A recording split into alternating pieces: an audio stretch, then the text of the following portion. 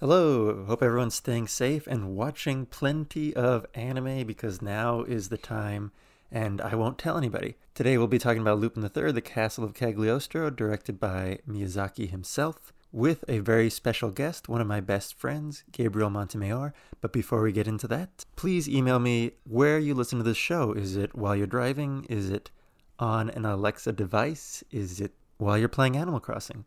Would love to hear from you, but would especially love to hear from you about tomorrow's movie due by March 27th at noon. We will be watching Wake in Fright, the 1971 thriller from Down Under. The movie is available to stream with a Prime subscription on Amazon or Tubi, or it can be rented off of YouTube for 3 bones. Please email any thoughts or comments you have on the movie to projectorfuel@gmail.com. I will read your comments on the show, and we can learn a little bit from each other. All right, let's check in with Gabe. Adam, ask him how he's doing. Hello, Gabe. How are you doing today? I'm doing all right, bud. How about you? I'm doing okay. So we watched Lupin III, The Castle of Cagliostro. What did you think? Initial thought? I thought it was cool. I saw that it was like an older movie. My first thought is with older movies, like sometimes they don't age too well. The humor's a little weird, but I think this one aged really well. The animation was really good, and then it was just like a really good action adventure movie. So I really liked it. Yeah, it's interesting that you say that. So this came out 1979, and I was looking at movies that came out the same year just to sort of get into that mindset. Uh-huh. And there's Apocalypse Now, Alien, Mad Max, Stalker, The Warriors, Life of Brian. The good year. Yeah, it was a really good year, and it's cool that this is the year that Miyazaki burst onto the scene with his first feature. And then he doesn't end up doing Nausicaa until 1984, and then after that, it's all history, obviously. Right, yeah. So what is just to get a feel for your taste, what are some of your favorite movies? I would say you mentioned one of them. Alien is pretty cool. I like Alien and Blade Runner. I'd say those are up there for me just because I really like the world building that they do in those and what they do with making a really unique setting and making you feel like it's something totally new, but it's really well done and you feel like you're right in there with them. I also like Wes Anderson's Rushmore. That's a good one. I think another one we saw recently together, Tokyo Godfathers, was really good. I felt really connected with all of their individual storylines. Tokyo Godfather has definitely become one of my favorites too. I haven't seen an anime movie since I last saw that with you in theaters. I know you're a big world guy. What did you think of the animation style in Lupin the Third? There's a lot of cool details in this, from those cool rings that they have, his weird gadget belt that has a whole bunch of gears in it. You do see a lot of cool animation during all the car scenes and chase scenes and all the action scenes too. So the animation is really cool and definitely holds up. Absolutely. I think immediately when the movie starts, you can kind of get a feel for Miyazaki's style in there, but it was a little bit rougher, not as detailed. But there was one shot in particular that I really liked. Pretty early on, when they first look at the castle, the camera kind of pulls back and you see the castle and then you see them staring at it, and the clock tower is on the right. And it was just so beautiful. It was cool to see that there was so much artistry going on, even in the 1979 anime film. Definitely good visually and animation wise. Yeah, and when it starts off, you kind of get a different feel from other Miyazaki films. There's a lot of violence that you normally wouldn't see in his movies. Usually, people aren't just shooting weapons. Usually, if they are, it's for a purpose, like in a war or something. There's also the opening credits when it has that song. It was a very nice song. It was more of like a nostalgic trip, a nostalgic anime opening instead of what Miyazaki might normally do. Definitely seems like that soundtrack is from that time frame, but it fits really well, and the music and the background soundtrack all combines really well with all the visuals for sure. Do you have a favorite character? Carl, Carl? the dog. Okay, good choice. Cutie. Yeah. Actually, seriously, I don't know. I think it seems like it's all Lupin. Right. I would probably just say Lupin. I mean, there was a lot of good personalities in there, but Lupin's like a whole serialized manga series and other anime series that involve him and the other characters. This was my first foray into the Lupin universe. They all have pretty unique personalities, and you kind of get that idea They did that so well. Like I just jumped right into the middle of just one of their random adventures, and then I'm already comfortable with all of them. Do you have a favorite scene? Maybe just the wedding scene that has some of the cool action bits in it. I really liked when he had all those fireworks come out of his trench coat. And then I also really like there's a few car chase scenes in there, and I think those are all done really well. You can tell even from this movie that Miyazaki has a big fascination with machines. I was thinking like all the animations for all the vehicles and the cars specifically was done really well. Like one of the cars got a flat tire and it just looked really cool. When they're turning, they're on the side two wheels. That helicopter that the Count owns is really cool too. The copter, is sort of like his quirky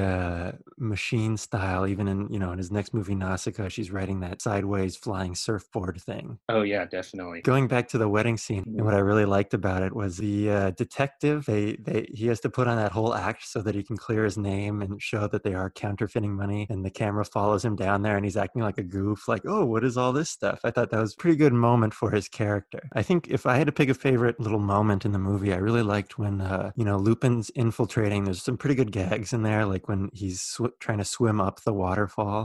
Oh, But my favorite part is when he's on top of the roof and he's trying to get to the other side to where the princess is, and he's yeah. just having a bad time with that little rocket, and then he ends up like running down the roof and somehow jumping over to it. I feel like there's a lot of whimsical little cartoony type things in there. Yeah, and like you were saying with the car going onto two wheels, Mhm. another little like quirk when Lupin and his buddy are eating spaghetti in the Oh tavern yeah. and they're like fighting over it. But he like twirls it up in a funny way and he gets all of it. Cool to see Miyazaki being so strong right off the bat. I was looking it up beforehand, and he worked on several episodes of the Lupin animated series before this. Yeah, I wonder if that's worth checking out or if this is kind of just the best thing in the series. That's something I wanted to ask the listeners out there. Gabe and I watch a lot of anime on occasion. If you could email us, let us know if you're a big Lupin head. Where's a good place to start? What are the ones to check out? I know there's series that are ongoing now. Adult Swim has, I think, some of the most recent series available. All right, you heard him, Lupin heads. I really like the scene when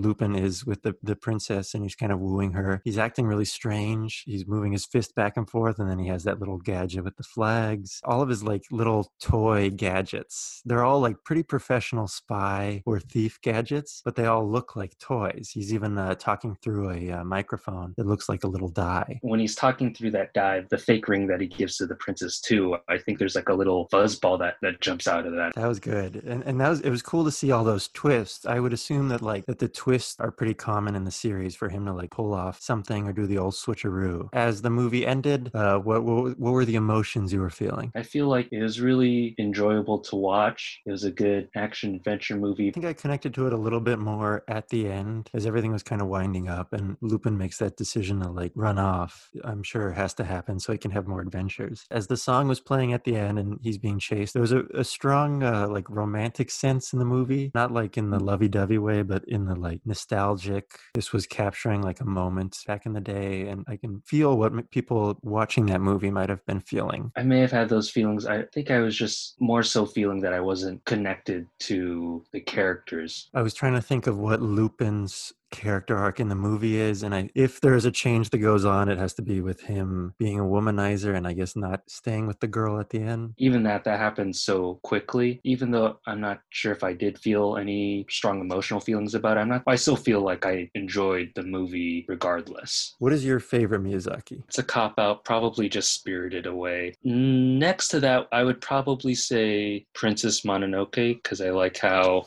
big and grand that one is, and then that one also has a good amount of action in it as well. It's hard to say because I mean they're all so enjoyable, and but they do rank in tiers a little bit. Like you could group up Spirited Away, Howl's, Castle in the Sky, Nausicaa. In the bottom tier.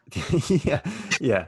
And then like my Neighbor Totoro is obviously like a pretty wonderful film, but I personally am not going to put that one on because it's more for a younger audience. But where would you rank this one? Would you leave it at the bottom or would you put it somewhere in the middle? I don't know. It's weird saying one of these movies is at the bottom. I really enjoyed this movie. I feel like it's more of a conventional story with more conventional characters as opposed to his other movies. There's no girl that's turning into a fish or god deer thing in the forest or anything like that. You would still like be proud to call it a Miyazaki film. Yeah, I think it's done really well, even being different than his other movies. Definitely done really well. This is a little glimpse into an alternate universe, maybe, where Miyazaki makes commercial films instead of him having a bunch of creative free reign. It's cool to see him doing a different type of movie, or maybe within different restrictions. There's all these characters that already exist that he has to work with. So that was cool to see. So do you have any final thoughts? Definitely a good movie, really easy to watch. If you like Miyazaki or you're a Lupin head, you'll definitely like this movie.